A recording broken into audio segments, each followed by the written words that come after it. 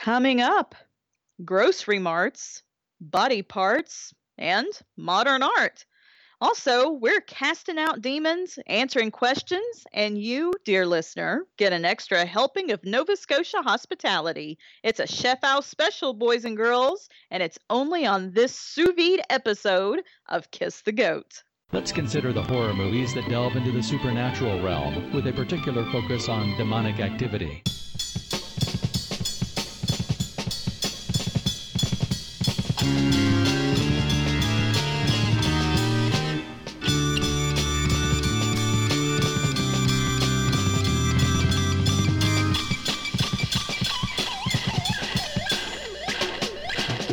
Kiss the goat!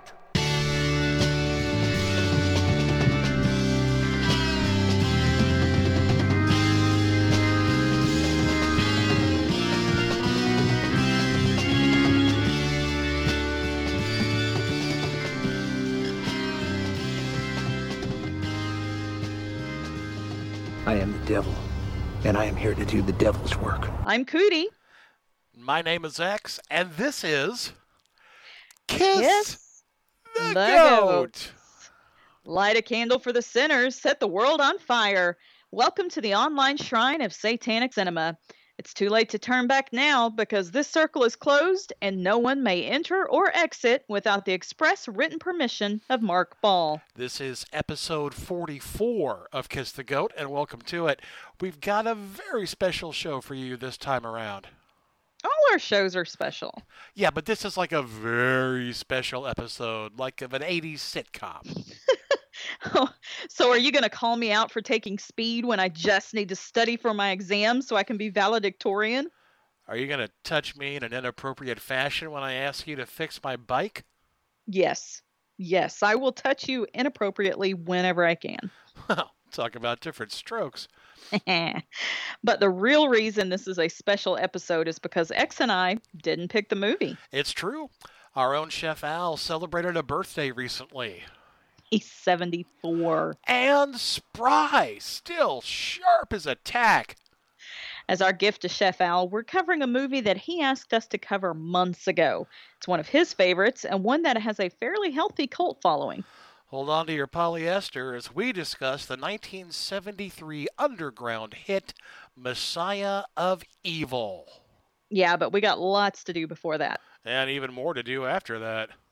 Buy the ticket, take the ride, hold on through the break, kids, and we'll get this party started right. We'll get this party started quickly. Right? Are you sick of the same old stale podcasts? Well, then join Vanessa and David as they dissect movies of all kinds. The two lifelong cinema lovers bring their favorites, curiosities, and first-time watches to the operating table and inject them with a healthy dose of snark. Then there's the waiting room, where they examine books and short stories. So just look for them on iTunes and where fine podcasts are available. They're part of the Legion Podcast Network. Follow them on Twitter at VDClinicPod or email them at vdclinicpod@gmail.com. They're ready to cure what ails you. And still, they just might be contagious. Get information or a pamphlet at most pharmacies or a health clinic. If you need help, see a doctor. Get ready to drive some pigs over a cliff. It's time to get your exercise. It's the power of Christ that compels you. The power of Christ compels you. The power of Christ compels you. The power of Christ compels you. The power of Christ compels you. The power of Christ compels you. Are you sick? Are you miserable? Are you crippled? You my kind of people. So it's been a while since we checked in with a man who calls himself the real exorcist, Bob Larson. You know, referring to yourself as the real exorcist is kind of like saying you're one of the real Ghostbusters, but whatever. Bob is dealing with a woman named Noella, and she appears to be a Native American. She's also possessed by what Bob refers to as a demon named Eagle. And the thing about this particular work is that Bob Larson is not only supremely confident, but he's arrogant. He's an absolute dick to this woman. This should come as no surprise to anyone who's listened to this show before, but let's get into this exorcism so you can hear for yourself. What's your first name? Noella. What? Noella. What brought you here tonight? I'm very tormented. Okay. How long have you been tormented like this? For 10 years. What happened 10 years ago? My mom died. Since your mom died, you've been tormented like this? Well, my sister said that she was going to pray for me. And she started praying to this spirit called Grandfather Eagle Feather. Do you understand that when your sister prayed to this Grandfather Eagle Feather, that she, though she didn't mean to, was praying to a demon? So Bob instantly calls out this entity called Grandfather Eagle Feather as a demon, which is a fantastic demonstration of the white Protestant mindset. All other religions are invalid, especially if it's a Native American belief system. In this case, the exorcism is the spiritual equivalent of throwing this woman a smallpox-infected blanket. And she opened you up to demonic forces. Someone else praying for her opened her up to demonic forces? Does this make sense to anyone? That's like saying I ate a gigantic bowl of chili and my sister got gas. Yeah. I breathe on you the Holy Spirit. No, I don't like you. Okay, Bob breathes the Holy Spirit onto her. This involves him blowing into her face. No wonder she reacted poorly. It would piss me off too, especially since Bob looks like the kind of guy who eats a lot of garlic. Keeps away the vampires.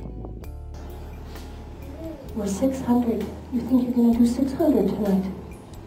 You're 600 strong. I don't think I could do 600 tonight. A legion, maybe. And here's Bob pandering to his people like a shitty game show host. He says he can't handle 600 demons, but he could handle a legion. You know, a Roman legion consists of 5,120 soldiers. So this is Bob saying, bring it on, and his studio audience thinks it's hilarious. Don't you use foul language on me or you're going to get 7 times greater judgment. Hush. Hush. Get up and face me. Mom, get me out. Tell anybody. Do any of you have any legal right? Any of you? No. Then you have to go. Who is chief among you? It's Matt. It's Matt. I want it in English. Thank you, Melissa.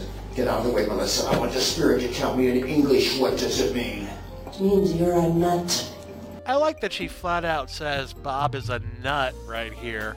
If there was ever a sign that this woman is not possessed, it's right there. There you go. She's fine.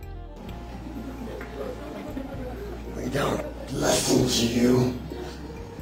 Never. You are a glutton for punishment. You reviled the servant of the Most High God. Judgment 7 times greater the wrath of God on you. Oh, goodness, God doesn't give me no break.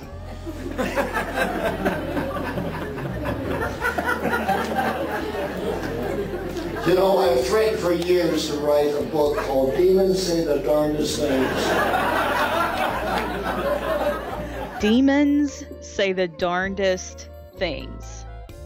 This fucking guy. You know, it should be easy to write that book. All he has to do is go back through the scripts he provides these people who step up for a supposed cleansing. I want the eagle. Jesus doesn't love this one. You blind spirit. Judgment again.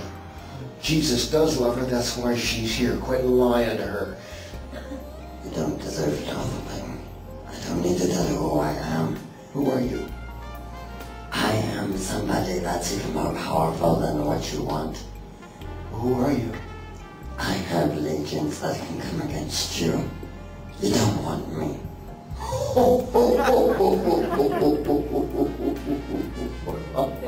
Say I, the eagle. Don't flow with me. I'll do more than fool with you. I'll take that sword. I will hurt you, Bob. You are not going to hurt me and lay hand on me. The blood of Christ covers me, and I draw the bloodline between Jesus. Now, the woman says she's going to hurt Bob, and he tells her that's not possible because of the protection of the blood of Christ. Also, the two guys behind the woman holding her arms. Also, the guy standing behind Bob ready to spring in case shit goes nuts. So what he's really saying is, if you come at me, these people all around you are going to fuck you up. Oh, and we also want you to be aware that when the sound drops out, like something is being edited out, that's on the original video. We don't bleep out shit. But if you watch the video, it's obvious the woman is saying, fuck you. Now get out. Say I, the eagle. Say it! I, eagle. And the python. And the python. And the lion.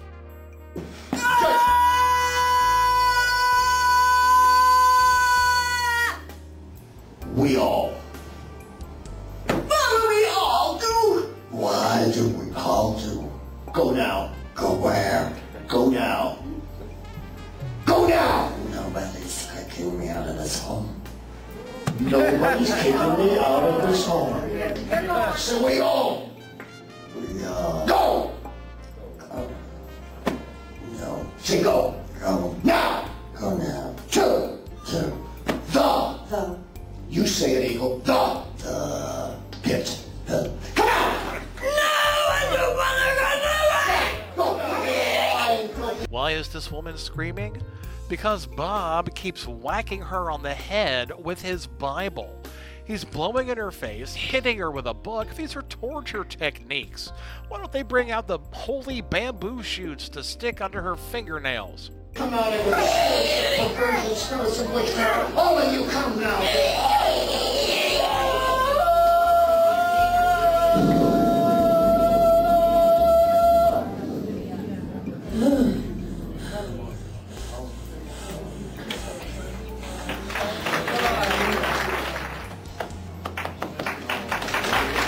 I did a miracle for you tonight.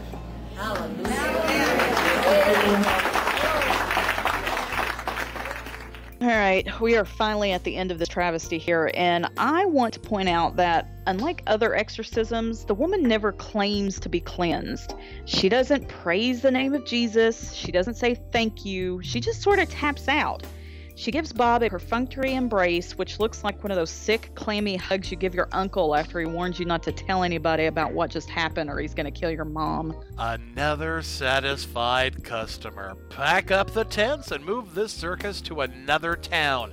Make sure the marks buy a program on the way out. Look, I know we say this all the time, and we're probably preaching to the choir, but people, be aware, exorcists are everywhere.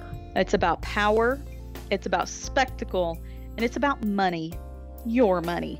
These people are like soda machines. They'll give you whatever you want as long as you drop the money in the slot, and they do not give change. Imagine going to a doctor for a real problem, and he just slapped you on the head with a copy of Grey's Anatomy and told you everything was better now. Would you agree with that? Would you be okay with that? This shit just runs all over me. All right, well, X is all worked up now, so he's going to get another drink. 2 drinks. 3. 7. Right.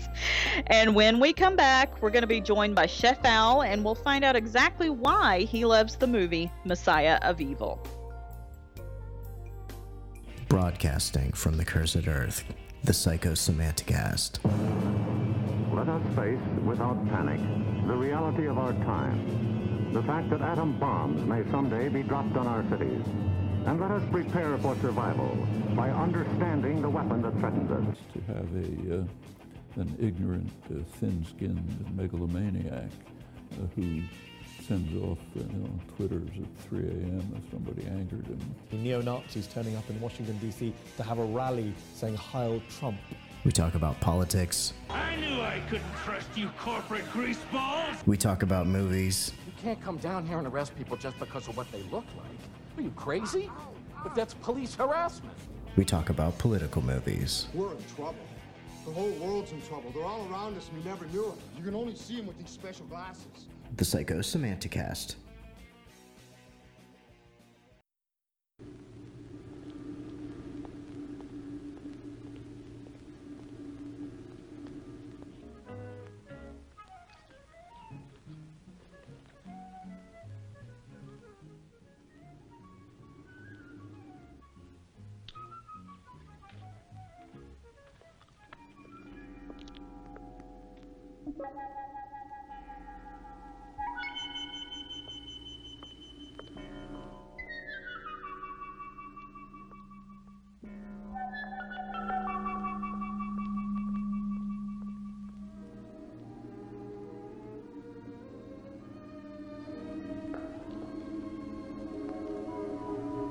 Not far from here, there's a small town on the coast. They used to call it New Bethlehem, but they changed the name to Point Doom after the moon turned blood red. Point Doom doesn't look any different than 1,000 other neon stucco towns. But what happened there, what they did to me, what they're doing now, They're coming here. They're waiting at the edge of the city. They're peering around buildings at night. And they're waiting. They're waiting for you. And they'll take you one by one, and no one will hear you scream. No one will hear you scream!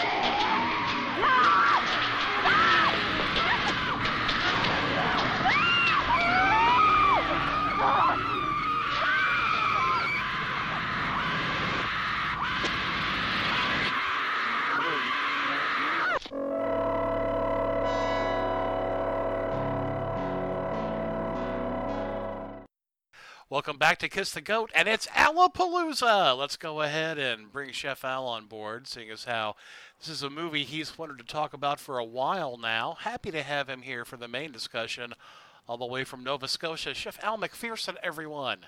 Hi, Al. Howdy do. Thanks for having me. Hello. Yes. Good to have you as always, sir. It's been too long. It really has. It feels like we haven't talked in ages. No, it's having this strange sense of deja vu, though. But well, you know, the universe is strange like that. That is true. That is true. So, I don't know about you guys, but I really want to start this discussion about this movie by talking about that fucking theme song. Hold on to love, hold on to love, but beware of men who became beasts of prey. Many are they, child without a soul, men without a heart, their 100 goal to tear your life apart. Now many are they, don't try to find out, stay away. They are without shame, this is not a game. From them stay away, or you could become one, I say. I mean, really, what the hell's going on here? We see a guy basically running for his life down the sidewalk, but the music during the scene is like a weird torch song that you would hear in a third-rate nightclub. You know, it's about 3 a.m, all the customers are drunk, the band is drunk, the singer is drunk. Seriously, what's going on here? It's kind of like getting a pap smear to Johnny Mathis.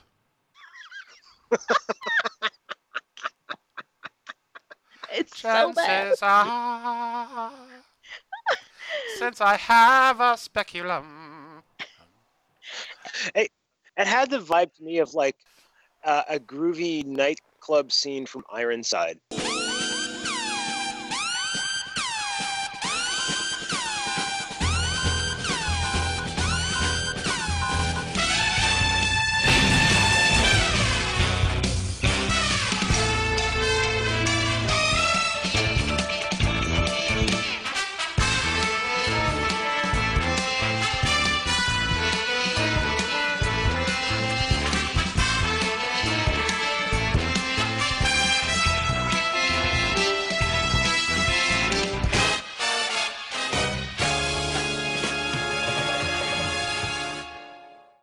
Yeah, very much so. Special guest star, Mariette Hartley. And James it's so Sorrentino as Jimmy Rivers. A Quinn Martin production. It's so loud too. It's really jarring. It's like a lot louder than the audio track or anything else in the film for that matter. Mm-hmm. And it feels like it goes on forever. It's almost like they're trying to do like a quote unquote nice song in a discordant way to create an air of unease, but it's just sort of an inept, ill-conceived song. It really is, yeah. Yeah, we won't be hearing any modernized covers of it. I think that's the... No, we will not. The retro jukebox will not touch that. Oh, but I wish we would. I bet Tori Amos could just rock that. Fuck, it'd be 15 minutes long, and she would make every word have 30 syllables. And it would have harpsichord. So for and that. there'd be like 1% of the audience that recognized where it was from that would be freaking the fuck out. And we would be part of that 1%. Yeah, that would be the biggest, dorkiest call out you could possibly do. That would be fantastic. She would just be like, this song is called Drown in a family.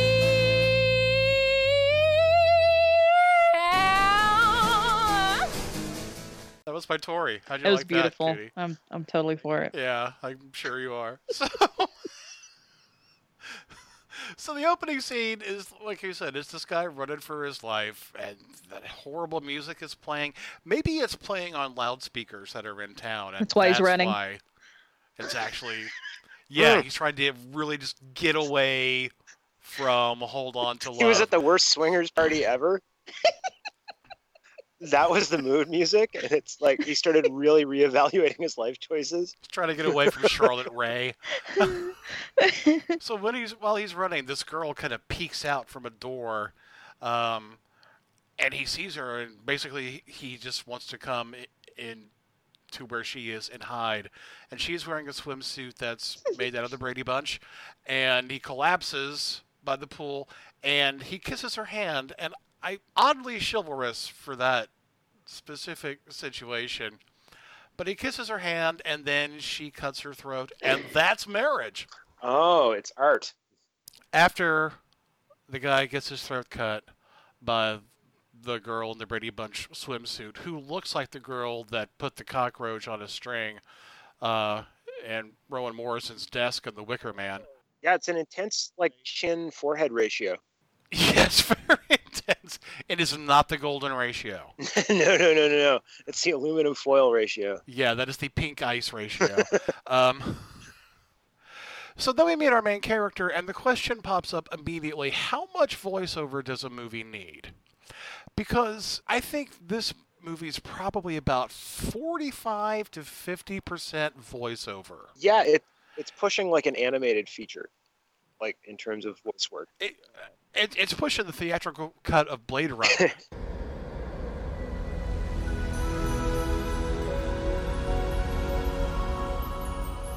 The charmer's name was Gaff. I'd seen him around. Bryant must have upped him to the Blade Runner unit. That gibberish he talked was city speak, gutter talk, a mishmash of Japanese, Spanish, German, what have you. It's just voiceover all the time. It's like, you see her driving her car, and she's like, I was driving my car. I went there looking for my father. He used to spend winters in Point Dune painting. Then, after my mother died, he stayed. And his letters became our only contact. Until recently, when his letters became more and more bizarre and finally stopped. I have little time now.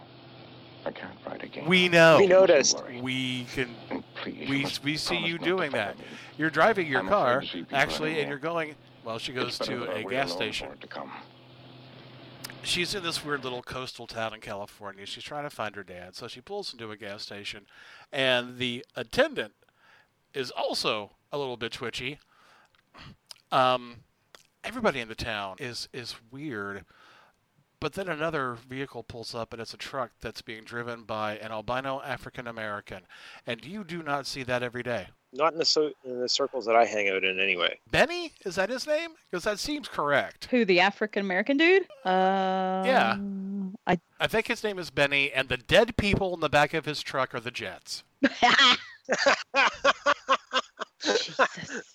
That makes a lot of things make more sense. Set me up. So the question is, where is this guy going? How did he get this route? Because it's got to be harder to get than a paper route.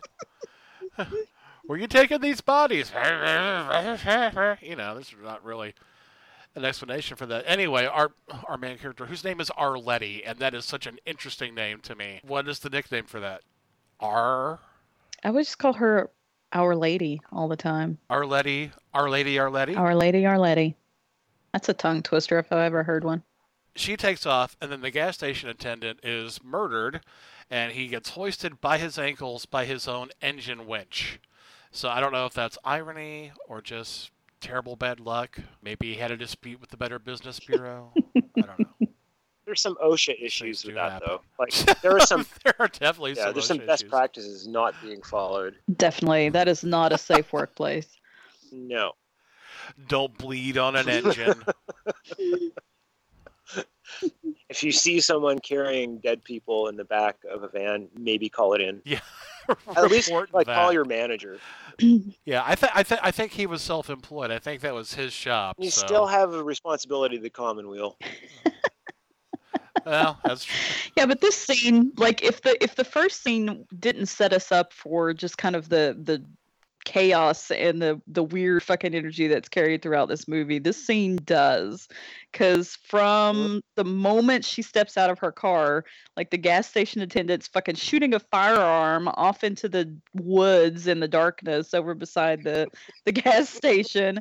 And then he's all twitchy about pumping her gas. And then once the albino African-American guy pulls up and he sees the dead bodies in the back of the truck, he's just like, oh, shit's gone south. And he basically just runs her off. He's like, I can't take your credit card. Just go. It's okay. Just go. Machine's broken. But he does have time to, like, stick around and work on that car. He doesn't think, maybe I should just go home. Nope. This is my business. I can close whenever I want. No, I'm going to stay here, and it's a Hemi. I kind of have to, I got to work on this. So Arletty finally makes it into the town of Point Dune, California. This is, again, the coastal town where her father lives. I went there looking for my father. He used to spend winters in Point Dune painting. Then, after my mother died, he stayed. And his letters became our only contact. Until recently, when his letters became more and more bizarre and finally stopped. I have little time now. I can't write again. You mustn't worry. And please, you must promise not to follow me. I'm afraid to see people anymore. It's better that I wait alone for it to come. Did they not make a point of mentioning that the original name was Bethlehem? Or did I just imagine that? I think you have it confused with Salem's Lot. Mm. No, I have no fucking idea. I didn't pick up on that. Okay. Yeah, I missed that too. I'm not saying it's wrong. No, I'm not saying it's wrong. I'm just saying I didn't pick up on that, but that's probably because I was too busy humming Hold On to Love in my head. So. Hold on to love, hold on to love, so the moon above will not turn red with hate. Hold on to faith, hold on to love, hold on to love. She finds her dad's house. The door is locked. The lights are on. No one's home. Her mind is not her own. So she breaks a window and climbs in. Now, this is especially hilarious because when she's walking around the kitchen, we can clearly see that there's a breeze blowing through, blowing the curtains around. So there was another window that was obviously open. Asshole. So, right? It's a lack of hesitation with breaking the window, too. It's just like, this is the routine we established at a young age. Like, Can't find a key. I'm just going to bust in the damn window. yeah. It's the 70s. Like, the whole latchkey kid thing hadn't even really been a thing. So, you know. No, but broken window children were definitely part of the conversation. Fresh through the transom kids were a major problem in the 70s. I got a tab with the glass shop. It's fine. Her father is an artist, and I guess he's kind of a pop artist. The walls are covered with, like, all sorts of Gestalt people. One of them looks like J. Edgar Hoover, and one looks like Lee Harvey Oswald. It's kind of like if you took Yellow Submarine and just made it black and white Submarine.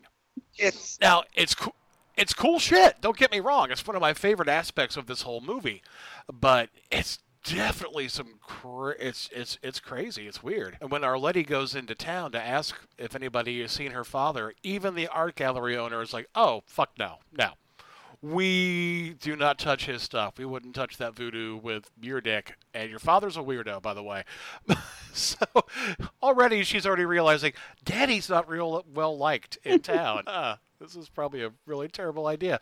But there were some people asking about her dad's work, and they're staying at this motel, which, again, I think it's the Seventh Seal. I don't know, the Seven Seas, something like that. And so she goes there. She goes to the hotel room, and there's this old derelict, played by Elisha Cook Jr., by the way, who was in a fuck ton of incredibly great horror movies back in the 50s and 60s. Really? You'll recognize the face. Yes, absolutely.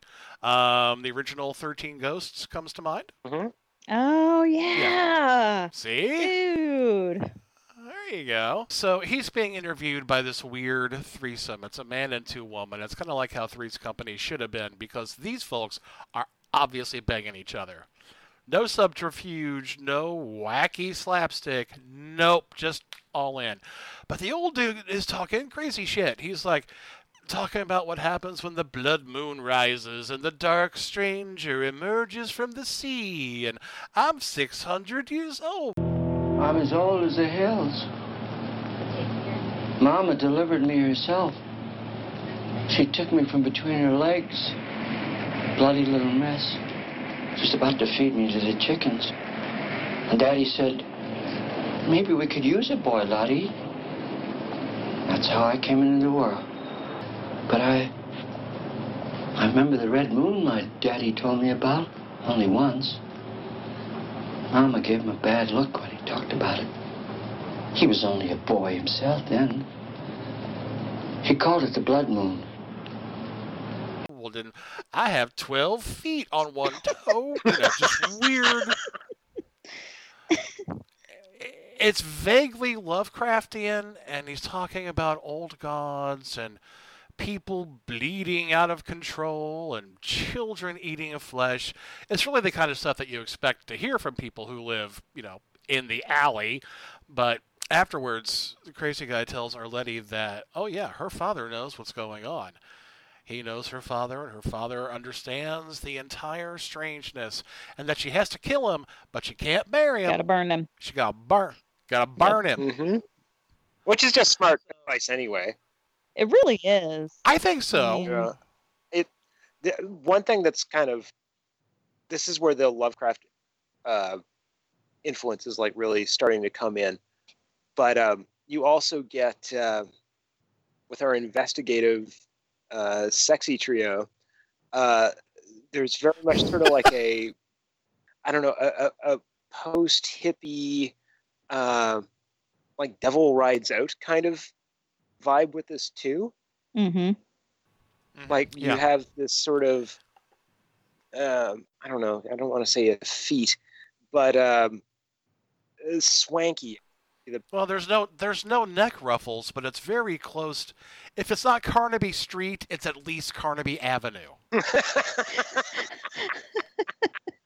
Well said.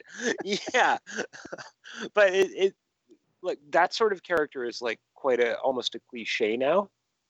But oh yeah, it's kind of interesting to see something like that show up, especially where like everything heretofore is like a big state of unknowing and just like craziness being thrown at you, and in comes someone who, is sort of like this decadent dandy. I guess that's the best way to put it.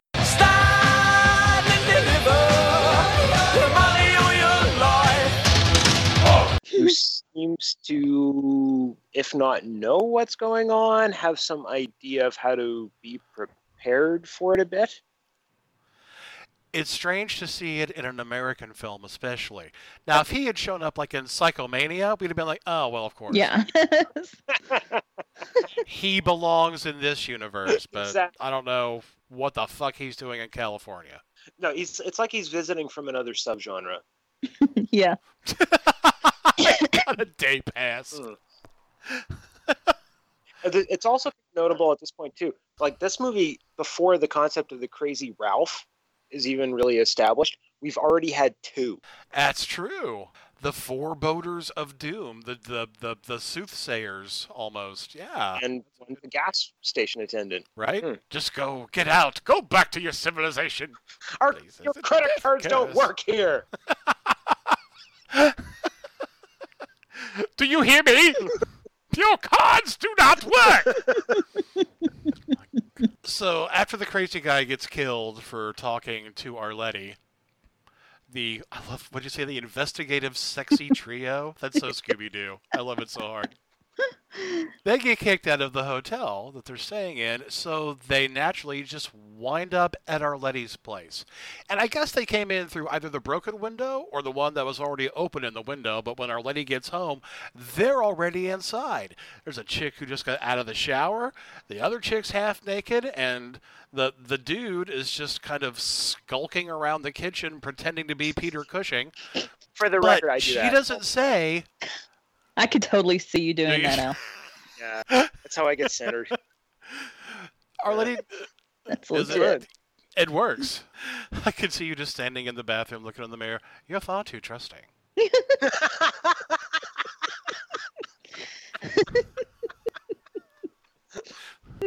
Arletty does not kick these people out. She lets them stay. She barely even raises a fuss. Just kind of like, how'd you get in here? And they're like, oh, well, dumbass, you broke the window, so wasn't hard. She like cooks some dinner. She's just, I don't know, I guess she's just happy for the company, but it's still a very strange situation because neither of the girls want the dude to have sex with Arletty, even though they say, guess what? He's going to seduce you. And it's just going to happen. And you won't be able to stop it because this is 1973. Well, he's got that linen suit. Like, yeah. And that hair. Oh my God. He's got the Ricky Morton hair. It's pretty dreamy. It is dreamy. It's something special. Oh, now all throughout this, there's other weird shit going on. Arletty's father left a diary, which is also presented to the audience in voiceover. Arletty called this morning. I listened to her, but couldn't let her know I was here. My voice would have terrified her. At times, I make noises which don't seem human, and my mind is letting go. I try to remember the past, my daughter, but I can't. Instead, I think of death. Always death. More Hooray. voiceover. Yeah. It's very neatly printed, so we could read it. But no, just in case you cannot read, we're going to go ahead and provide like descriptive captioning for you. So you get to see the diary and hear someone read it at the same time. And this diary is all about women with sleepless eyes and horrid animals and shadowy figures staring toward the black water waiting for the dark stranger to return. Now, what's the dark stranger going to do at this point? No idea. He's going to sell insurance, maybe he's got some great new country songs to play for us. I don't know. We can only hope. We know he's dark. We do know he's dark. But we don't know if that's skin tone, clothing, or sense of humor. And it could be all three. Also, the townspeople have this weird little habit of building fires on the beach at night and staring out at the ocean. So they're Jimmy Buffett fans. They are parrot heads. Absolutely. Yeah, that's what I was thinking. And the Dark Stranger is also known as the son of a sailor.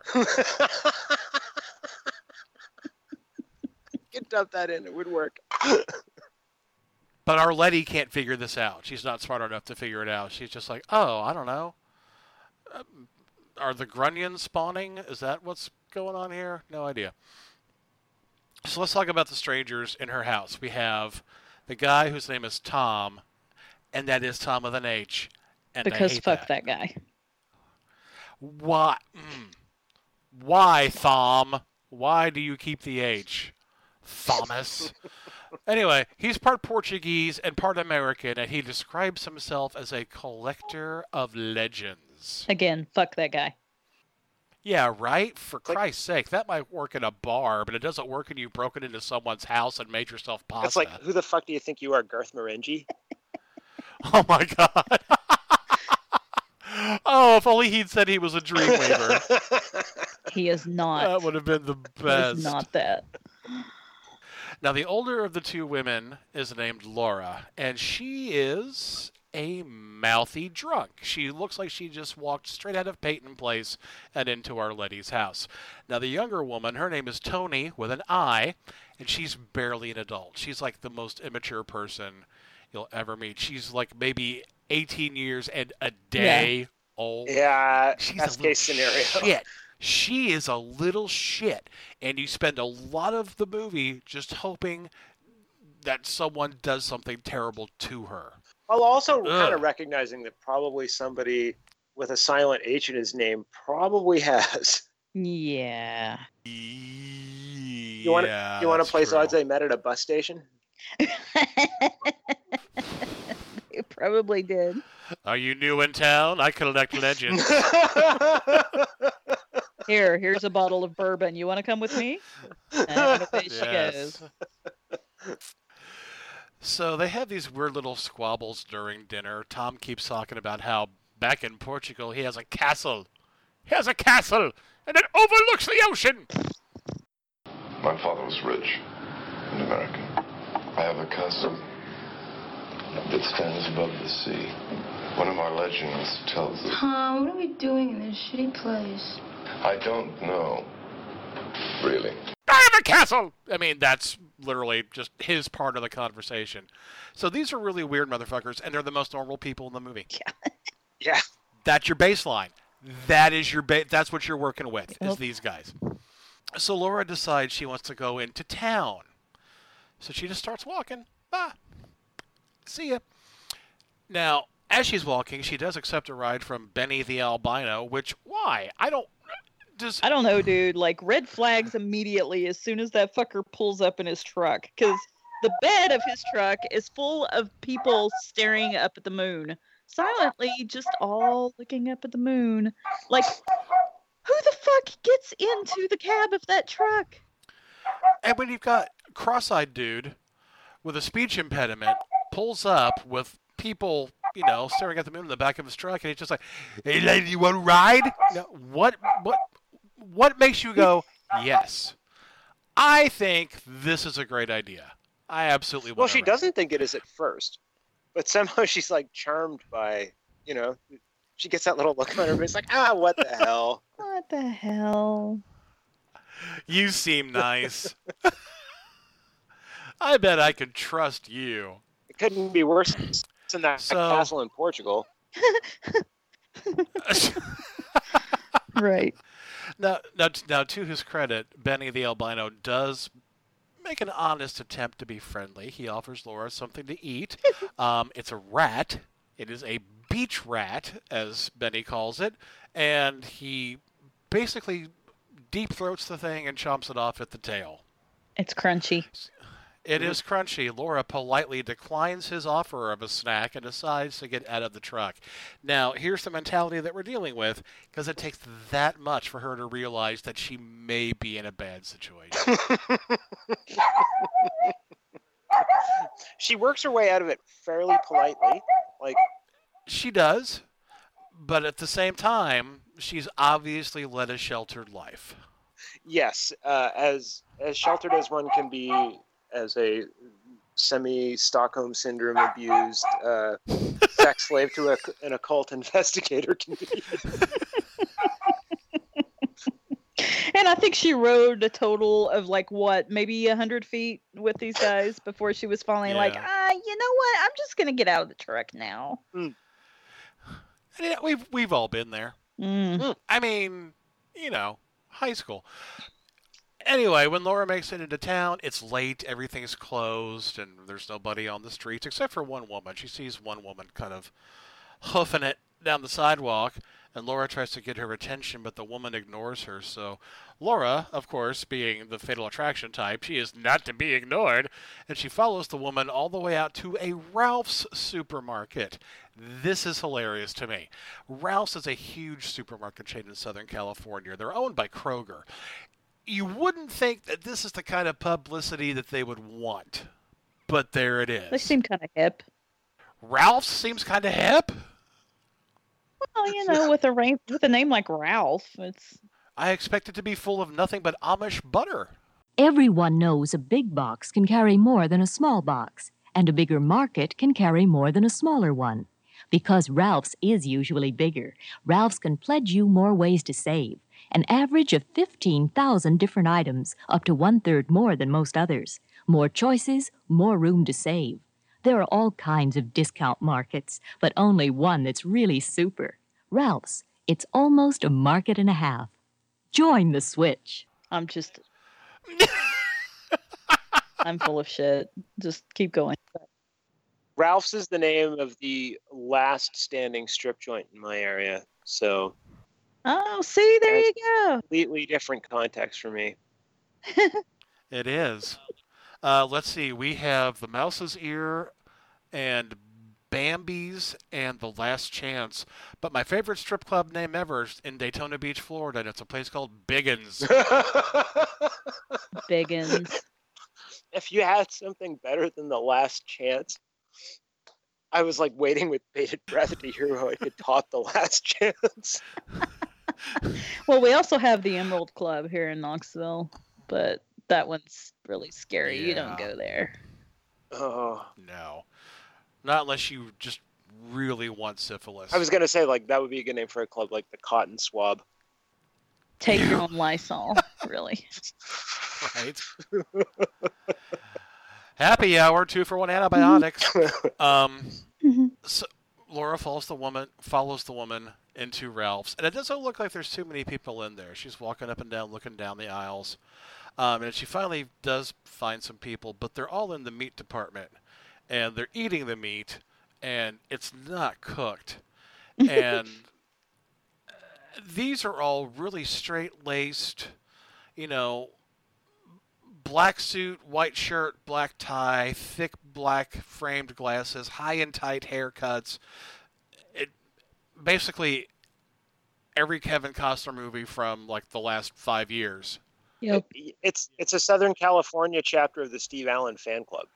It is. It is There you go. precisely that. So once they get a whiff of Laura, they all go running after her. So she's running up and down the aisles again. It's like some kind of it's like a corn maze, except it's a grocery store. And finally, somebody tackles her from behind, right in front of the Duncan Hines, because moist. Just add an egg. That's it. That's it for her. Everybody. Yep. Everybody just had an egg. Everybody falls on her and eats her. Okay, now after this is one of my favorite parts because it's just such a weird thing for this movie to do. The next day, Tony gets bored waiting for Laura to get back because Laura was supposed to bring her dope. Tom gets sick of Tony's shit and just tells her to go into town. So Tony goes to see a movie. Now, here we go. This is my rant for the episode. Marquee shows that the movie playing is called Kiss Tomorrow, Goodbye. So if you were worried that the movie wasn't going to display any kind of heavy-handed foreshadowing, you can stop worrying right now, because look at the sign. However, the movie that they're actually showing is called Gone with the West. Well, it's a Western. You probably figured it out, but it's got Sammy Davis Jr. as this leather-clad gunslinger. Now, Sammy started in Westerns all throughout his career. I don't have a problem with that. The thing is, this particular movie never got released in the United States. It got released in Australia under a different title, but it's weird that the filmmakers would choose this movie to show inside their movie because it's so different from what the marquee advertises. I mean, hell, most people just say, Night of the Living Dead's public domain, we can use that, and that makes sense. contextually, but Sammy Davis Jr. in black leather pants doesn't go. But I guess that doesn't matter because fucking she sits down and she watches the goddamn movie anyway. And while she's sitting there eating her popcorn very sloppily, it's kind of gross to watch her eat It popcorn. really is. She's just like, just give the girl a shovel. Why don't you? She's just tilting it back, letting it fall down back behind her head. That's the noise. As the film progresses, the theater begins to fill up with very well-dressed moviegoers all sitting behind her. Now, she kind of begins to sense that somebody's maybe looking at her from behind. And she perceives their terrible intentions toward her. And of course, these are the same meat-eating goons that chowed down on Laura the night before. But instead of... Okay. I guess she does run for the door, but she doesn't do it wholeheartedly. Because I think if she had shoulder-checked one of those suit guys that looks like they were in mission control for Apollo 11, she could have made it through. But no, it's more like she just sees them and she's like, "Brrr," and she turns around and she runs towards the screen. Well, at first she tries to invent parkour.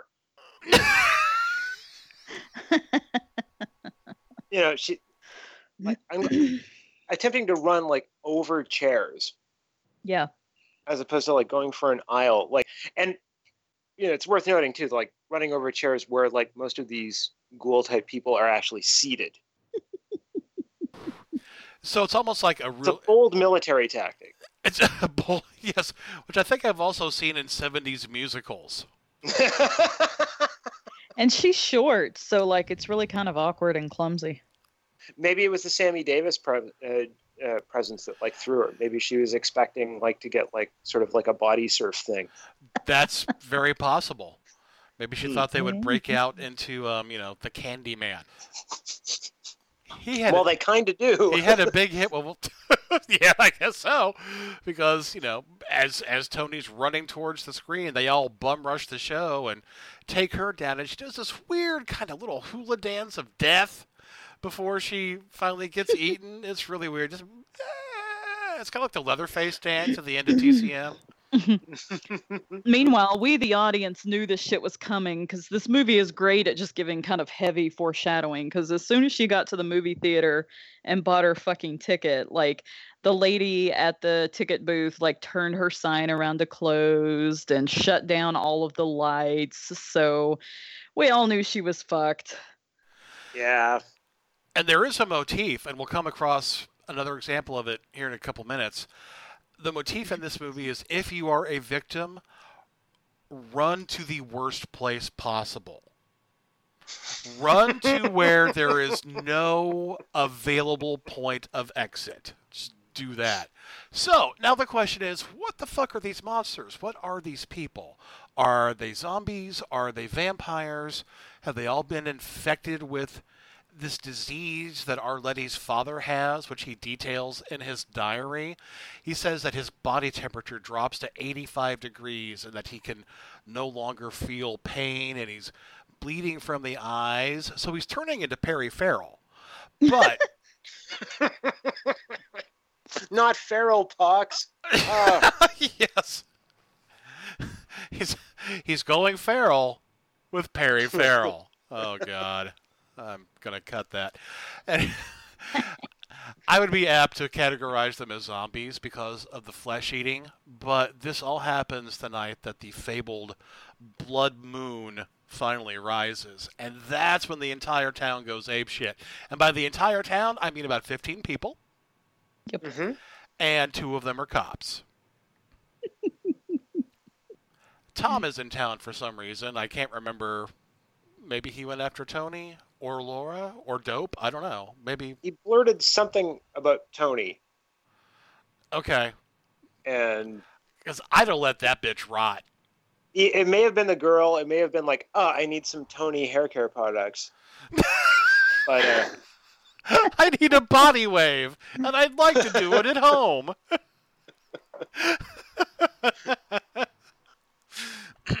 So Tom gets caught in between the small crowd of monster people and the police. The cops just fire randomly into the mob. It doesn't matter. They're not killing anybody.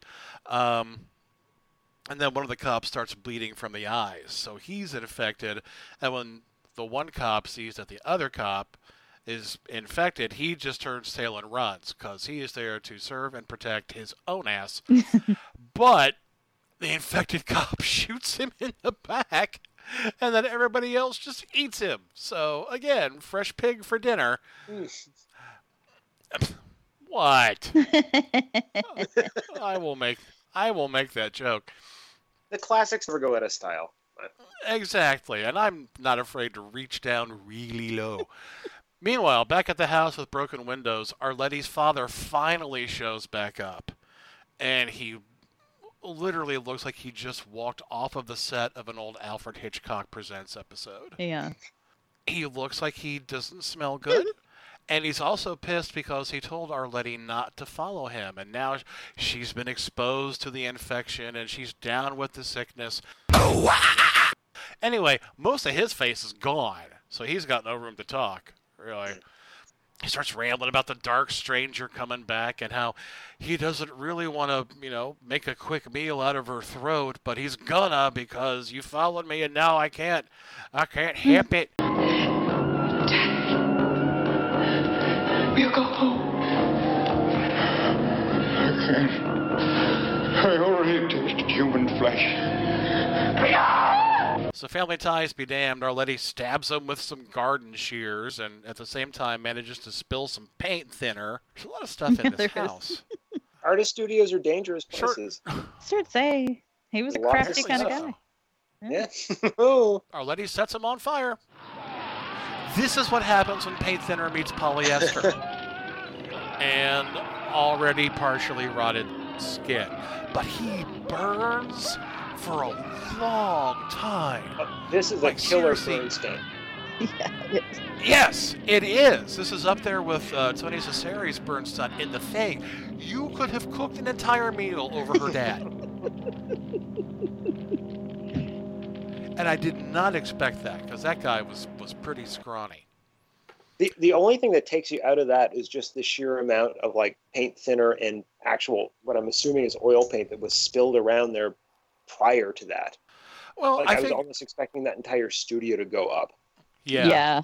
Yeah, every time Tom lights a cigarette, it's just going to okay, I think we're fine. So when Tom gets back to the house, Arletty is she's in a terrible state. She's exhibiting the effects of the disease. She's cold. She says she thinks she might be dead already. Never a good sign from a girl you want to fuck. She starts vomiting bugs. Ew. Yeah. That's always sexy. And lizards. Don't forget the lizards. But roaches, millipedes, lizards. Earthworms. Right. So the upside of that, of course, that she is providing her own food source. So she's bringing that to the relationship. It's helping the budget. However, she's also nuts, so she stabs Tom in the arm with the shears too. And they decide, here we go again with the Mateeth, they decide to run to the beach because that's the safest place they can think of. They go out front, there's people there, they go to the beach. So now they have the ocean on one side, and they have killer monster men in gray flannel suits on the other side. So they've painted themselves into a corner, and the monsters start chasing them down the beach. It's like an old Herman's Hermits video. And so, so they head out into the ocean, and so they can, swim out past the breakers and watch the world die. But the reverse happens because Tom drowns. He's a lousy swimmer. Well, when you got a 4-inch gash in your forearm, it's probably pretty hard to swim. It was a pretty, hard arm shot, too, because, he started spitting out blood. Yeah. That wound goes really deep. Yeah, that was some serious trauma. From his arm into his throat. Yeah, it's weird. Chain reactions. That's biology. Maybe he got attacked by a shark while he was out there. He's bleeding profusely and all that. Arletty is captured by the people in town, and they let her go. Why? What the fuck? Why does this happen? They have spent literally the entire movie trying to capture this one woman because of her father, and when they get her, they let her go. Well, they give her a fabulous perm first. Oh, that's true. That's where the Tony hair products come in. Mm-hmm. There you go. It all ties back. Our lady gets placed into a mental institution because she keeps telling everybody about the blood moon and the sickness and the Messiah of evil who will come from the sea and spread his belief systems up and down the western seaboard. Again, it's like an Est workshop, I guess, but she knows they're going to come for her, though, someday. Someday. And that's pretty much how it ends. Just weird kind of polarized hallways in light and her painting and the voiceover. And voiceover. More voiceover. During the day, they let me out with the others. We sit in the sun and wait. We sleep. And we dream. Each of us dying slowly in the prison of our minds. But wait, because there was one part that really pissed you off, Cootie. Do you remember what I'm talking about? The explanation. Oh, shit. Yeah, sorry, totally lost track of that. Yeah, this It's easy to do. I know. I was totally with this movie up until this point when she's sitting there painting her oil painting in the garden at the fucking insane asylum, and she's telling the story. And she tells us where the fucking Dark Man came from, and it turns out he was part of the Donner Party. So this whole fucking thing was because, I guess, he was part of the Donner Party, he ate human flesh, and God cursed him? I don't know. This is like, it's like Dracula, only with, zombies eating flesh instead of fucking blood drinkers. I don't know. He was a preacher who rejected his faith and found a new dark faith and then messed with a trapper's head and then walked into the water and there's a prophecy and stuff.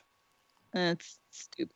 I wake up muddy and I go to bed bloody 'cause I'm a trapping man. It was stupid. It seemed like just a really kind of shitty way to try to bring shit together at the very, very fucking end of the movie. And I don't think it needed it. No, when you've got something that's deliriously nonsensical and is owning that, you don't need an origin story. Not at all. Can you imagine well, I can imagine because there's a remake coming, but you don't need the Elena Marcos origin story in Suspiria. You don't need the flashback. Mm-mm. Some person got witchy powers and started a dance academy, and why they did that in a 2-minute flashback. That's the major stumble that this flick takes. Yep, I agree. Yeah, I mean, we don't need a prequel about Carrie's mother. Oh, you say that, but it's someday there's going to be a 16-hour Netflix miniseries all about that. Ugh. Okay, how about this then? We didn't need Cabin Fever Patient Zero.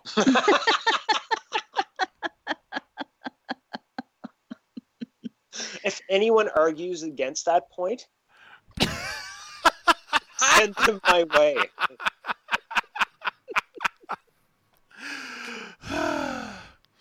All right. Tell you what, let's ease down, take a quick break, and Act 3 of Kiss the Goat will emerge from the black water right after this. Hey, you like podcasts about food? Well, how about chains? Boy, howdy, are you in luck? I'm Cootie. My name is X, and you might know us from the wildly successful Kiss the Goat podcast. But when we're not drinking fine white wine and hailing Satan, we're watching animal attack movies. Holes in the ozone layer. Giant rodents. Packs of wild creatures roaming the streets in search of the most dangerous prey. Humanity. Join us and a special guest animal expert. I'm going to have your help, Inspector Badge Grabowski. Hi, I'm Allison. I've tried a lot of jobs. You never smashed an ant and smelled it? Every other Thursday on the food chain, where nature runs amok and mankind is always on the menu. That's the Food Chain, exclusively on the Legion Podcast Network. Animal attack, bitches! Fuck yeah.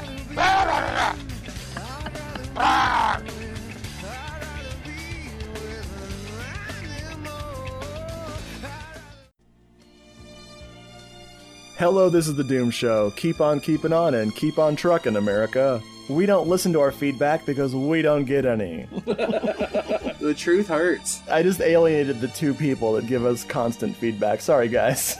That's gotta go. That's gotta go in there. So on the show, we talk about giallo movies and slasher movies and cult movies. Sometimes we even talk about Cameron Mitchell and his movies. I am Richard. Who are you? I am Brad, the guy that's not Richard, or Jeffrey, or Simon. That's right, we have 4 people, and we always talk at once, except to each other. Jeffrey lives up north. Simon lives across the world. Richard lives in Penis, Alabama. Hello, This is the Doom Show is a proud member of the Legion Podcast Network. Check out the other shows on legionpodcast.com. You can check out more Hello, This is the Doom Show at hellodoomshow.podomatic.com or at doommoviethon.com. Check for our Amazon exclusive Hello, This is the Doom Show cookbook. Do you like hot dogs? We got them. Do you like mac and cheese? We got it. Do you like cheddar? We have it.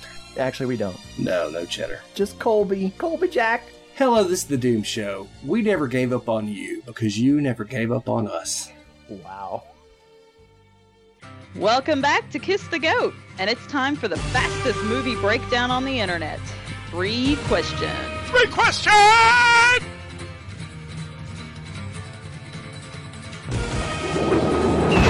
Stop! Who would cross the bridge of death must answer me these questions 3. The other side we see.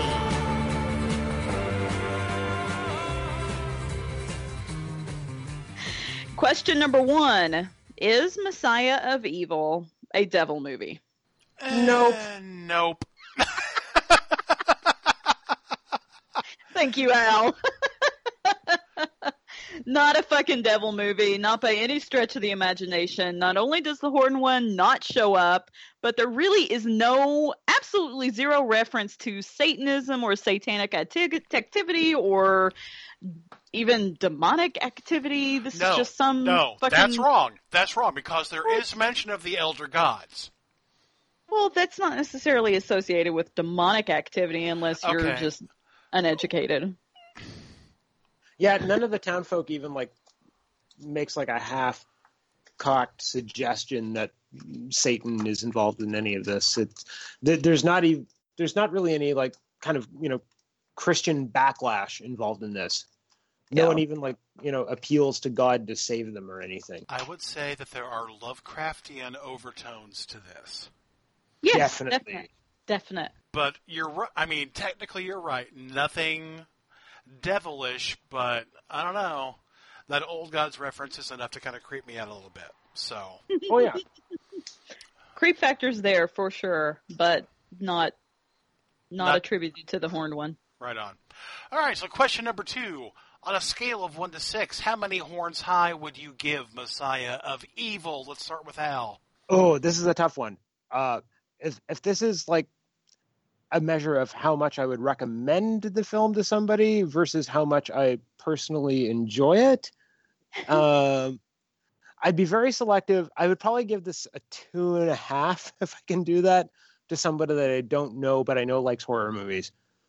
But in terms of a measure of how much I enjoy watching this movie, I'd have to go between 4 and 5.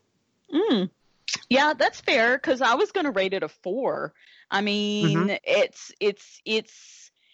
I really thought this film was unique, and I have watched a lot of shit, and you all fucking know how much shit we put ourselves through. So, when I say that this is unique, I really mean it's unique. I think it's a zombie movie.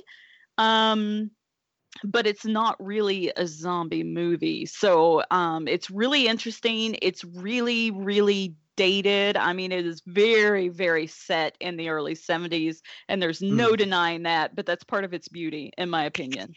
So, yeah, I give it a solid 4 horns. I'm going to go 4.5 to 5. It's kind of nice. Kind of wavers in the middle of that. It's one of those movies that works really well within its own logic, and it's kind of that nightmare dream logic that I love, where the filmmakers just drop you into a universe and they don't explain shit, and they just rely on until the voiceovers. Oh god, the fucking voiceovers! If you're gonna, you alluded to this too. Like one of the things that kind of like drew you out of it was when they tried to do the Donner Party flashback and give sort of a context and explanation. This is one of the few films that I think gets hurt by trying to explain what's going on. I agree. Yeah, I was totally with it up until that, and that only happens in like the last 10 minutes of the film. Yeah. Yeah, I agree. So yeah, 4.5 to 5 for me. I really, really enjoyed this movie on its own kind of creepy, I'm having a terrible nightmare level. And you're right, the thing that detracts from it is the voiceovers. It's like, here's what you're having a nightmare about. If you'll notice this dog, it has a sign around its neck that says, I'm your dad. So, I mean, that really kind of, that kind of blows it for me. But yeah, 4.5 to 5. I really dug this. All right. Well, finally, question number 3 is, why should our listeners watch Messiah of Evil, or should they? Now, I think we probably partially answered that with question number 2, but starting with Chef Al, you want to expand on that a little bit? For sure. I think one of the things that's really interesting about this one is it is 1973, and there's a lot of like things that we would consider parts of 70s horror that are entrenched, but this beat a bunch of them to it. So you've got like the pre-Dawn of the Dead,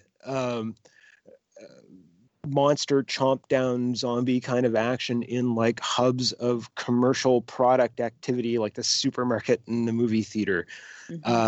You've got this like pre-Phantasm kind of decayed dead city where there's horrible things going on and everything's kind of, there's great bits of like, I think it's Laura like wandering through like subdivision, look like middle of it being constructed. It's just stopped. It almost anticipates a bunch of the stuff that we would consider hallmarks of like 70s genre films, and got there like at the very early part of the decade. This movie will remind you of a lot of films that you really love, and it got there first. Yeah, and that's the fascinating thing for me while watching this movie is there were several points where I was like, that's kind of like, and then I realized, oh, this came before. So for me, it was a weird watch. There's several points where it's unsettling, and I think that they did a really good job with the pacing of the film from start to finish. Up until the whole Donner Party bullshit at the very end where they're trying to wrap everything up and put it in a neat little tidy box, which irritates the fuck out of me in any film. But yes, I wholeheartedly recommend this. But horror fan or not, I think you should watch this movie just because of those things, but especially if you're a horror film geek. I think it's worth it to note that this film was written and directed by Willard Huyck and Gloria Katz. They're the people who wrote American Graffiti. They wrote Indiana Jones and the Temple of Doom. They wrote Howard the Duck, for fuck's sake. They also wrote one of my favorite underwatched and underrated movies, The Radioland Murders, which if you've never if you've never seen Radioland Murders, I strongly recommend that you check that shit out because that is so good.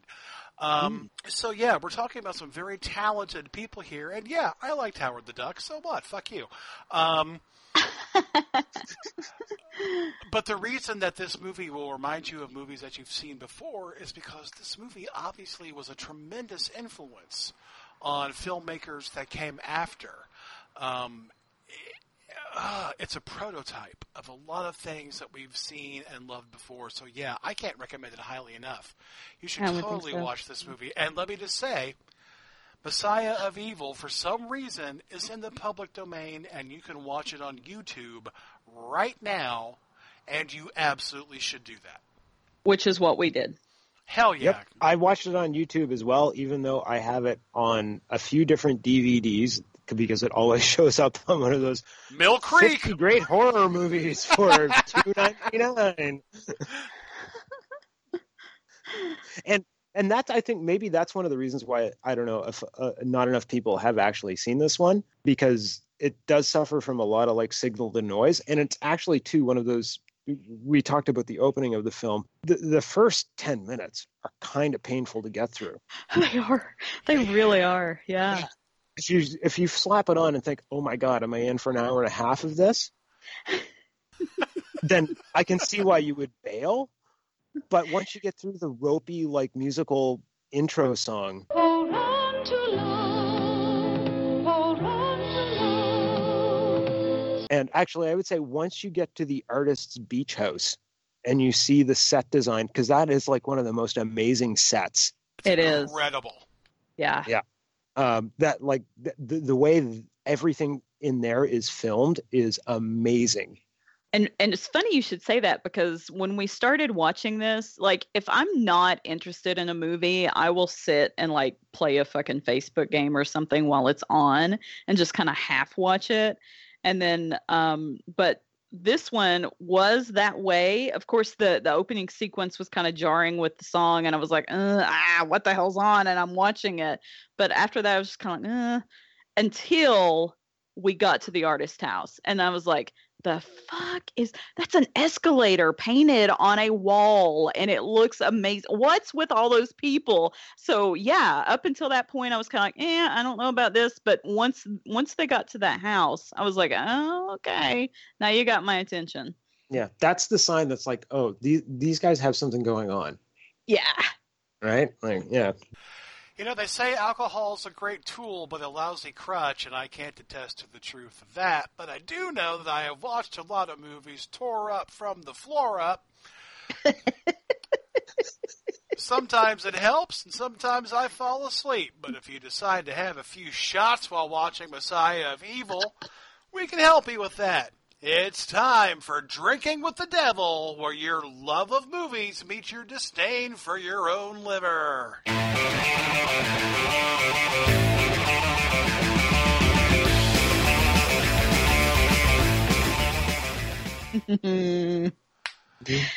So, first one, drink every time you want to slap Tony for being a whiny little child.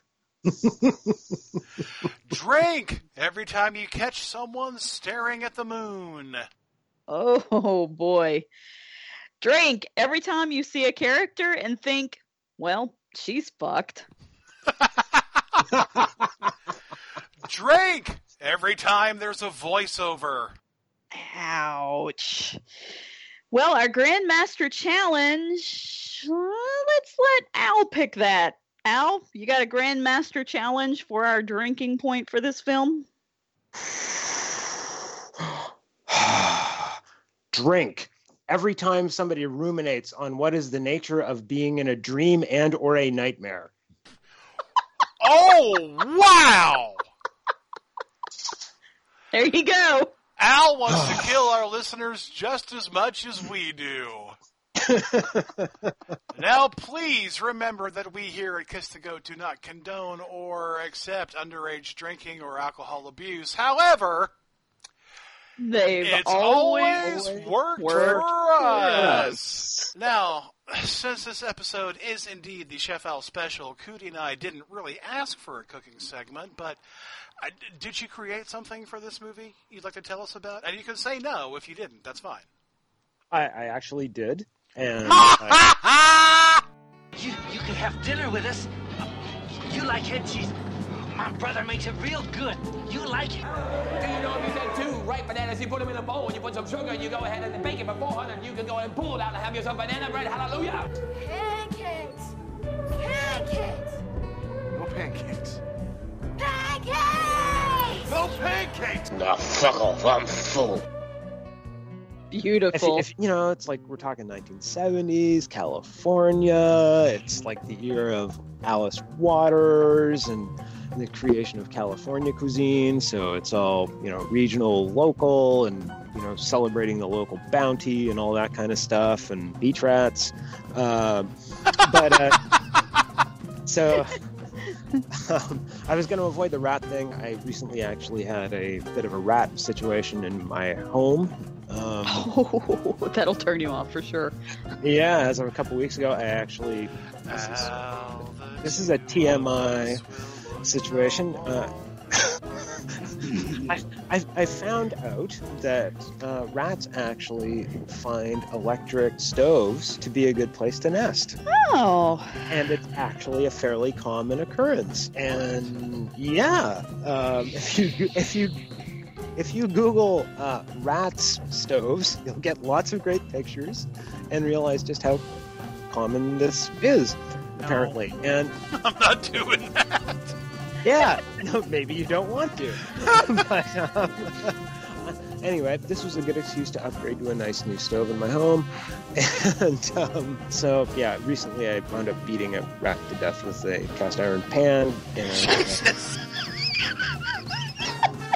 learned no matter Dachshunds have a great reputation for being mousers and ratters, apparently not so much.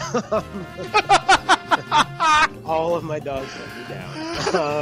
But anyway, so yeah, I'm avoiding, because now I know just what they smell like once they're crushed. I'm going to avoid doing like rat recipes. But yeah, so I thought California. Uber Alice? Kind of. I hope we're not going to get to that, are we? It's not going to get that. We're not going to get to Jerry Brown, no. No, okay. Oh, God. So I thought like a sort of to go with this, we've got like fires on the beaches. It's sort of the end of the summer. We're on the coast. I thought we'd do something like between that and all the references to like people going crazy and acting like animals and eating raw meat, I thought like a nice fish tartare would be a good way to go for this. So yeah, this is what I'd recommend going with this film. Some fire roasted tomatoes. And get them like nice and slow roasted over open flame until they're almost like kind of like a warm sun-dried kind of an effect. I actually have sort of a recipe for an eel tartare, kind of like using Japanese like sushi style preserved eel, and just to make it a little luxurious and to give it a bit of a bit more of an earthy kind of a thing. We worked a little bit of foie gras into there too. It's really simple stuff because it's essentially all cold, and it's more about chopping it than cooking it. Thematically, that's kind of what I have for that, but I did forward on a recipe, and I'm going to send you guys some photos to go with that as well, and hopefully you'll be able to check that out on the website. Absolutely you can, and that's at kissthegoat.com, where Al has his own section called The Devil Eats Out, which is all of his recipes that he has contributed to the show. So yeah, we're looking forward to that. And I should point out too, we're moving in, we're heading into fall, and October is not too far away, so I'm going to be starting to plan like some Halloween menus and that kind of a thing. So anything that I come up with for that, I'll try to send some photos along to the Facebook group, and I'll see if I can create some things that are kind of like equal parts repulsion and you want to eat that. That sounds awesome. We actually have we're planning an awesome lineup for October, so that should be fun. Nice. All right. Well, this is the part of the show where we get all interactive and shit. People, get ready for America's favorite game of questioning and answering. This is Ask the Goat, where we answer your questions and you question our answers. I'll send you a love letter. Straight from my heart, fucker. You know what a love letter is? It's a bullet from a fucking gun, fucker. You receive a love letter from me, you're fucked forever. As my smoking hot high priestess Cootiebug rummages through the malevolent mailbag. Rummage. Let us remind you that you can always send a question to Ask the Goat 24 hours a day, 7 days a week, 365 days a year. There are 3 ways to accomplish this feat? There are, and the simplest way is to Facebook your face onto our Book of Face and join the Kiss the Goat Facebook group page at www.facebook.com/kissthegoat. There's lots of cool people hanging out there to keep you entertained and informed, and it's really honestly a lot of fun. You can also leave us a voicemail by calling the GOAT line at 865-309-4969. We will play your question on the show and answer it in our own inimitable way. That's the GOAT line, 865-309-4969. And you can also email us your question. Fire that puppy off to askthegoat@thegoatofmadness.com. Bombs away, dream babies. Let's get into this. Gary Hill, my brother from another mother and host of the Cinema Beef podcast, sends in this question via Facebook. Does it sound feasible that the devil went down to Georgia looking for one soul to steal? You wouldn't think he would be way behind in a bind with an area where I'm sure they would be ripe for the picking. Okay, hold up.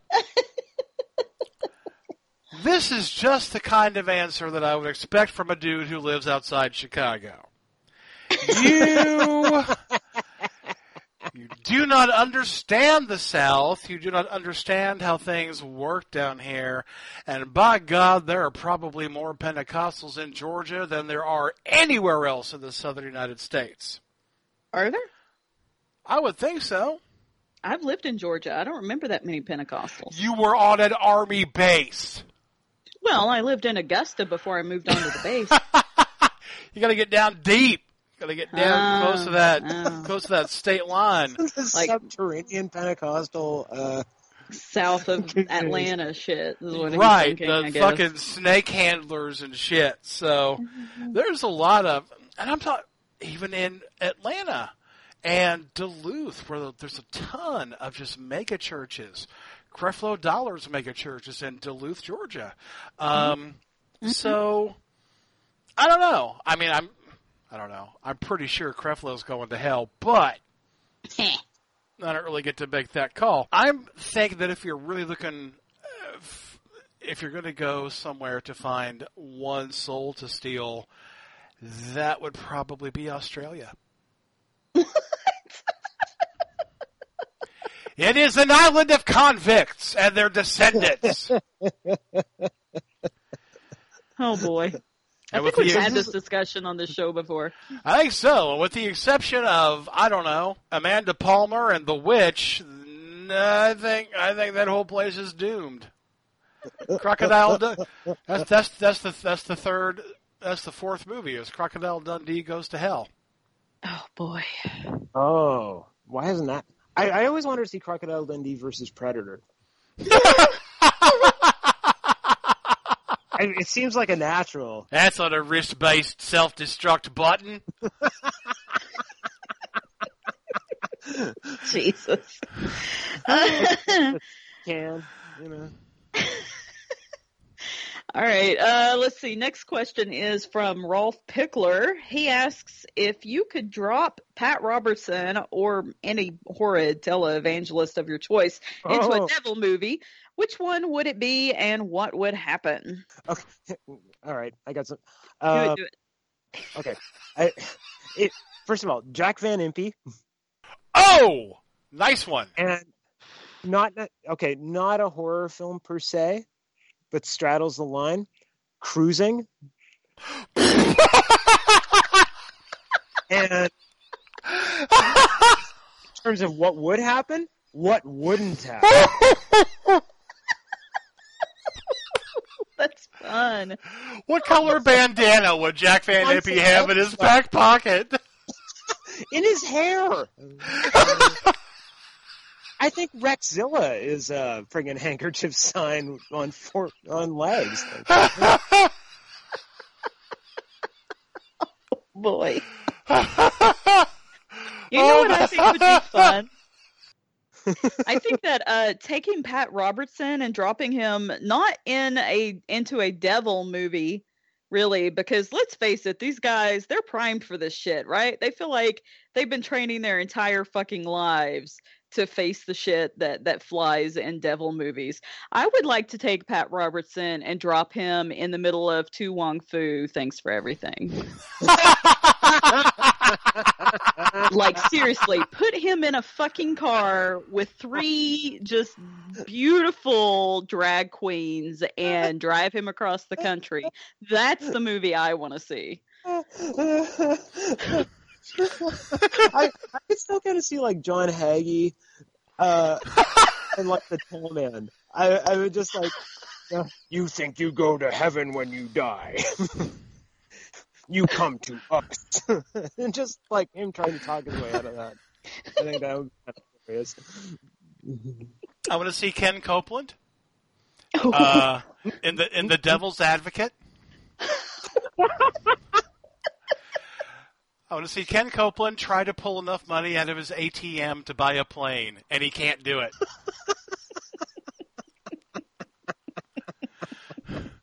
Just because Al Pacino's law firm owns the bank.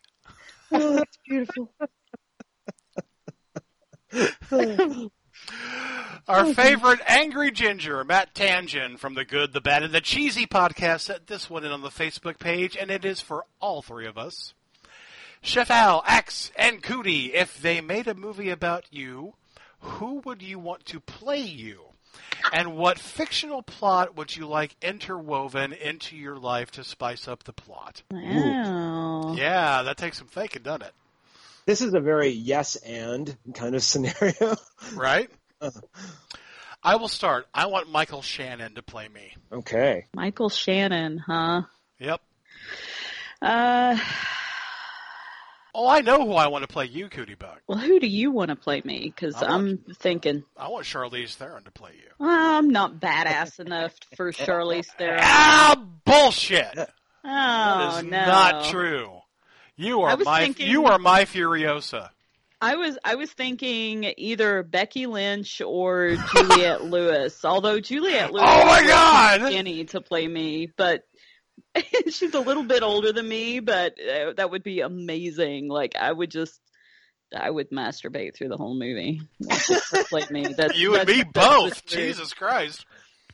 Yeah. Her About saying you, their Al? lines, I think I would be totally behind that. Yeah. Who did you say? Oh, for myself? Yeah. Oh God. That's tough. Who's really tall and gangly? Crispin Glover. Crispin Glover. You see, like, that was actually one that came to my mind. One of the best jobs I ever had in my life, I kind of got on the basis that I was described by one of the people watching my job interview, not participating in it, as the slightly crazier looking Christian Slater. Oh! I have so much love for Christian Slater. Yeah, man. Yeah. That's badass. Okay. So I'd be happy with that. Okay. So you're Christian Slater. I am Michael Shannon, and Cootie is Becky Lynch or Juliette Lewis. The combination of Becky Lynch and Juliette Lewis, I'm going to go to the bathroom right now. Yeah, I think that kind of nails it, right? That's like That's just dead on.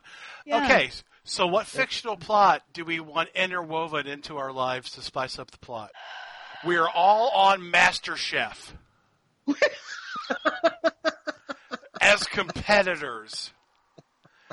And they spend a lot of time on camera talking about the 3 of us in the dorm, trying to figure out who is cooking something up behind the cameras. That is so fucked up and weird. I'm sorry that I even said that now, but it's too late. It's out there. he watches a lot of cooking shows, folks. I do. So Lots of sorry. cooking shows. Yeah. Let's see. Oh, our faithful acolyte and a man who stayed with us all night without being sacrificed to the darkness. Chuck Knight has questions all around. So he says, Al, who influenced you to cook? My stomach. That's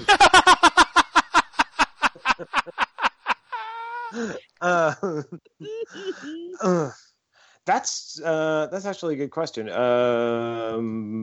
I've always been kind of divided in that it's kind of Atlantic Canadian stereotype of the kitchen party, house party, hospitality in the home kitchen. So in many respects, I would say my mother on that level and my grandmother on the eating in restaurants kind of level. So my grandmother couldn't really cook to save her soul, but she really appreciated going out and eating food and the rituals of eating out. And my mother has always been very much like a, relatively adventurous home cook. So between the two of them, that's kind of what put a lot of the psyche in me. Awesome. That's a very prosaic answer, but that's probably about as accurate as it can get. And I'm obsessive compulsive, and once I get into something, I go really into it. So, just kind of run with it, huh? Yeah, pretty much. All right. Chuck also asks, X and Cootie, since I cannot have it, who do I run to when it all falls down? Oh.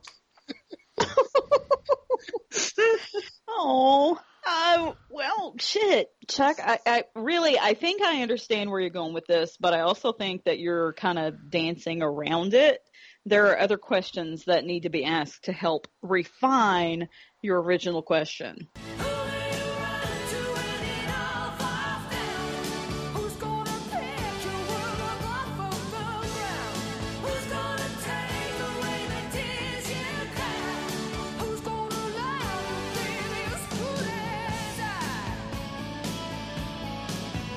So, Chuck, the answer to your question could be Anne and Nancy Wilson.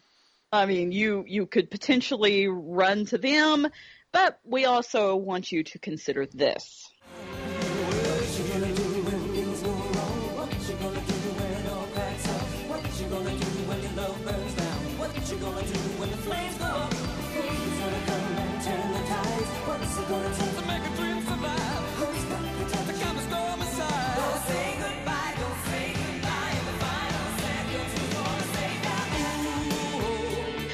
Well, this has been a good session, Chuck. I thought we were getting close to a breakthrough.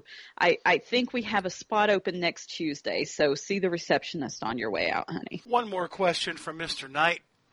What is the most underrated movie yet to get a Blu-ray release, and the most overrated movie to get a Blu-ray release? Now, here's how I'm interpreting this question. The first part, I think he's asking which underrated movie needs a Blu-ray release but has not yet gotten one. And the second half is obvious. Which most overrated movie has gotten a Blu-ray release and didn't really need all that hype? Ugh, I hate questions like this. I can't keep track of what's on Blu-ray. Exactly. And I'm not the film aficionado that X is. Like, unless I'm just like really blown away by a certain film, I don't remember actors and actresses' names. I don't fucking remember directors. I am not this encyclopedia where I remember who did the music and who was the producer and who was the fucking, first gaff or whatever on these films like X does. He could sit there and watch the credits on a film and be like, oh, that fucker did blah, blah, blah, and blah, blah, blah. See, I don't get into that. It's like, I either like it or I don't like it, and I don't know what has Blu-ray releases and what doesn't. So these kinds of questions, I'm just like, I sit here and make, wank motions with my hand because I don't know. And honestly, I don't know. I'll give an answer to the first part. Okay. And I'll go deep on this because I know it's not only this movie does not have a Blu-ray release, it hasn't got a DVD release. And that's The Return of Captain Invincible. The lost Richard O'Brien, Alan Arkin, and Christopher Lee starring superhero satire musical. 40 years ago, he was the hero of the day until the system knocked him out of the skies. Flying without a pilot's license. Wearing underwear in public. 40 years ago, he said he'd never fly again. And for good reason. I couldn't even tell the good guys from the bad guys. But when his country calls... We need you badly, Captain Invincible. We need you now. real badly. When the evil Mr. Midnight threatens America. Today, New York. Tomorrow, the world. It's time for the return of Captain Invincible, the hero who's forgotten how to fly, how to use his amazing computer brain, forgotten how to control his magnetic ability. What the world needs now is a shining hero. What the world needs now is a glory man who will fly down and save the day. It's the return of Captain Invincible, legend in leotards, cape contender, and man of magnet. Magnet on! Fighting evil. Fighting booze. Choose your booze! Let's hit the red eye! There's nothing sicker in society than a lack of liquor and sobriety. So, drink! And fighting bull. Bull. The return of Captain Invincible. Everything's going to be just great again. Captain Invincible. That's so. Which was, in this day and age, with all of the Marvel movies and such, would be well received and well worth a watch. So that I can do that as a layup. In terms of overrated, oh boy. Don't get me started. My underrated movie is from 1967, and it is called The Creature with the Blue Hand.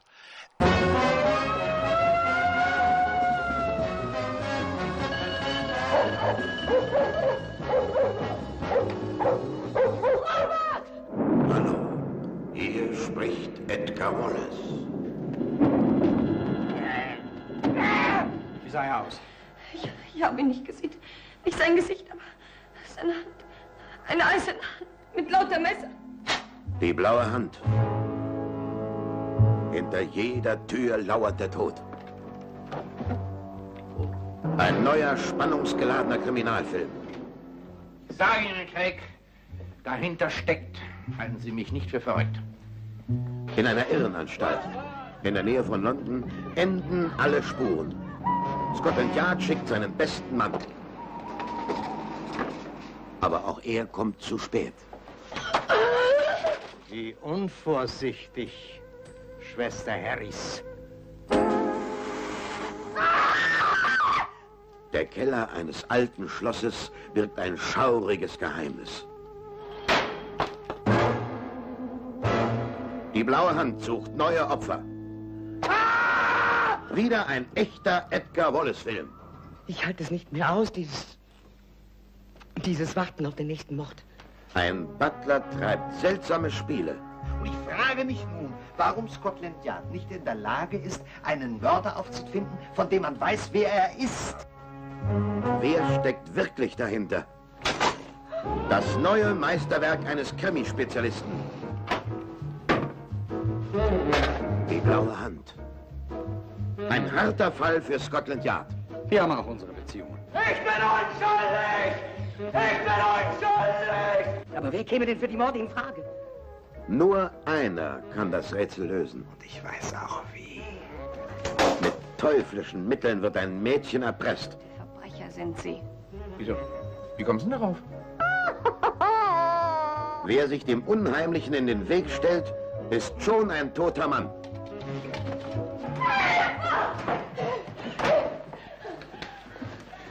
Hände hoch! Jetzt fühle ich mich selber ein ganz klein wenig wahnsinnig. Es ist unmöglich, von Edgar Wallace nicht gefesselt zu sein. Nein! Ich will raus! Nein! Hilfe! Die blaue Hand. Ein neuer Höhepunkt der berühmten Serie. Die sensationelle Lösung des unheimlichen Falles erleben Sie demnächst in diesem Theater. Fertig!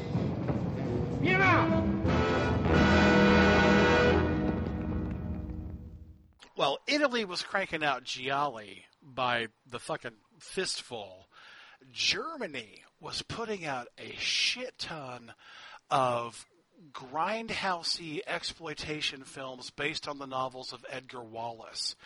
And The Creature with the Blue Hand stars Klaus Kinski in a double role about a killer in kind of a German Gothic castle who slips on a blue metal glove and murders people with it. And I saw this fucking when I was like 7. I should not have seen this when I was 7.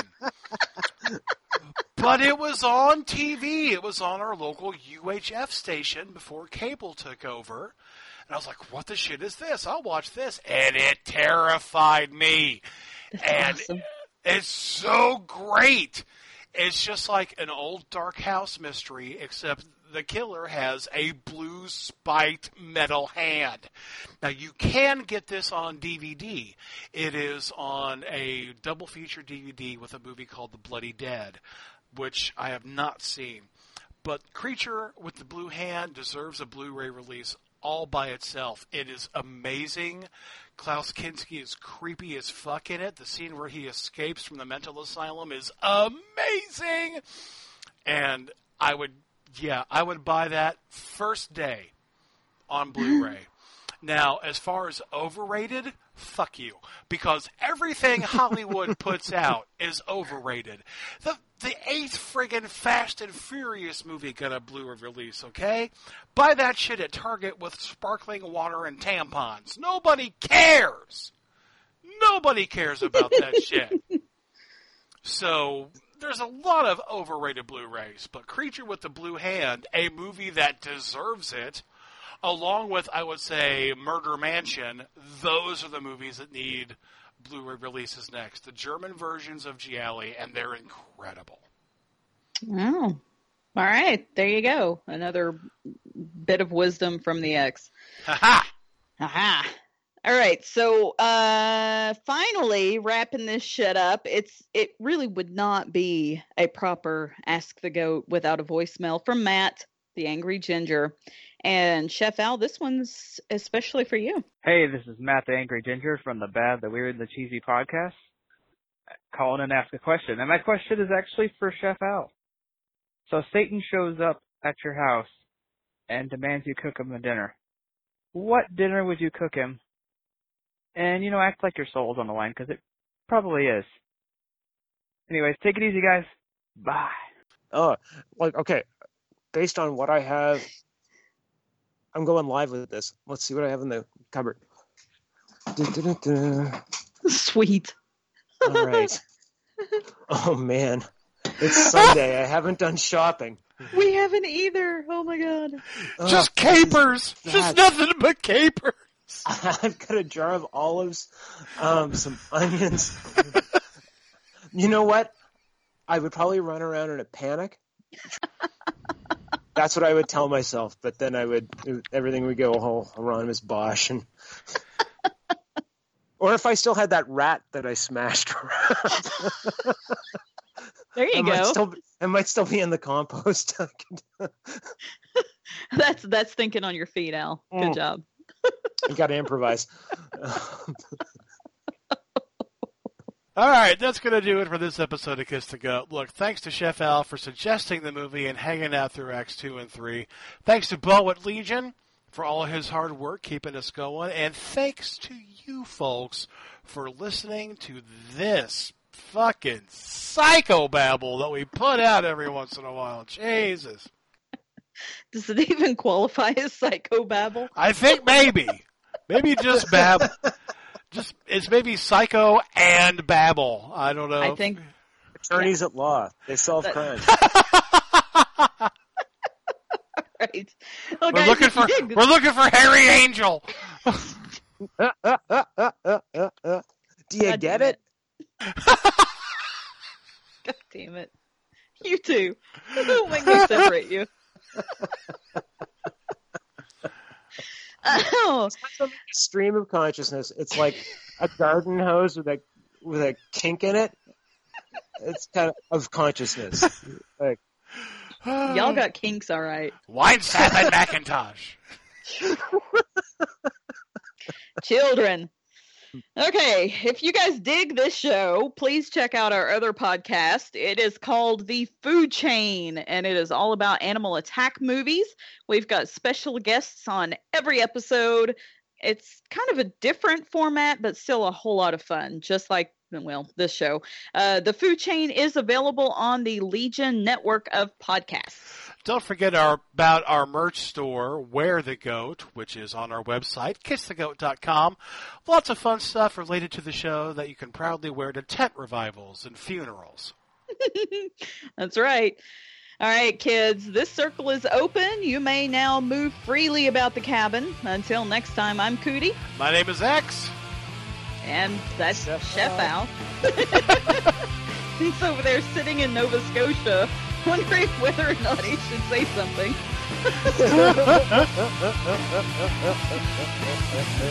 1, 2, 3. Hail Satan!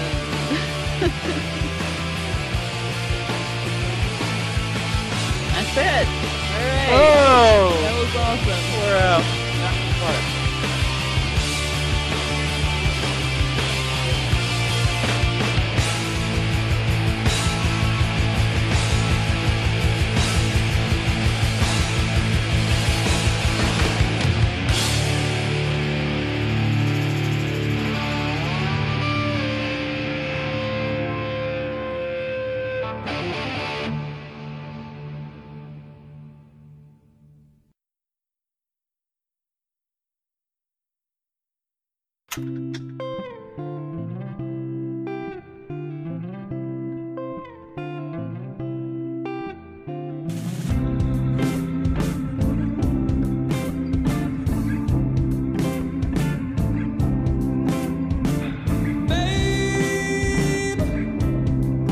There's something tragic about you, something so magic about you. Don't you agree? Babe, there's something lonesome about you, something so wholesome about you. Get closer to me.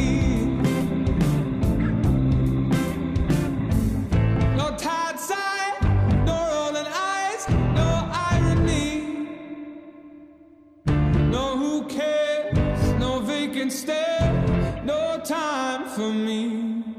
Honey, you're familiar, like my mirror years ago. Idealism sits in prison, chivalry fell on its soul.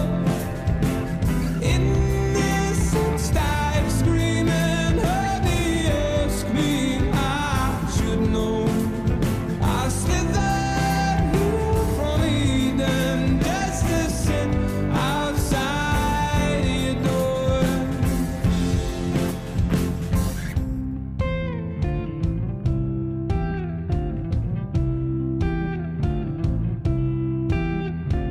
Babe, there's something wretched about this, something so precious about this. Where to begin?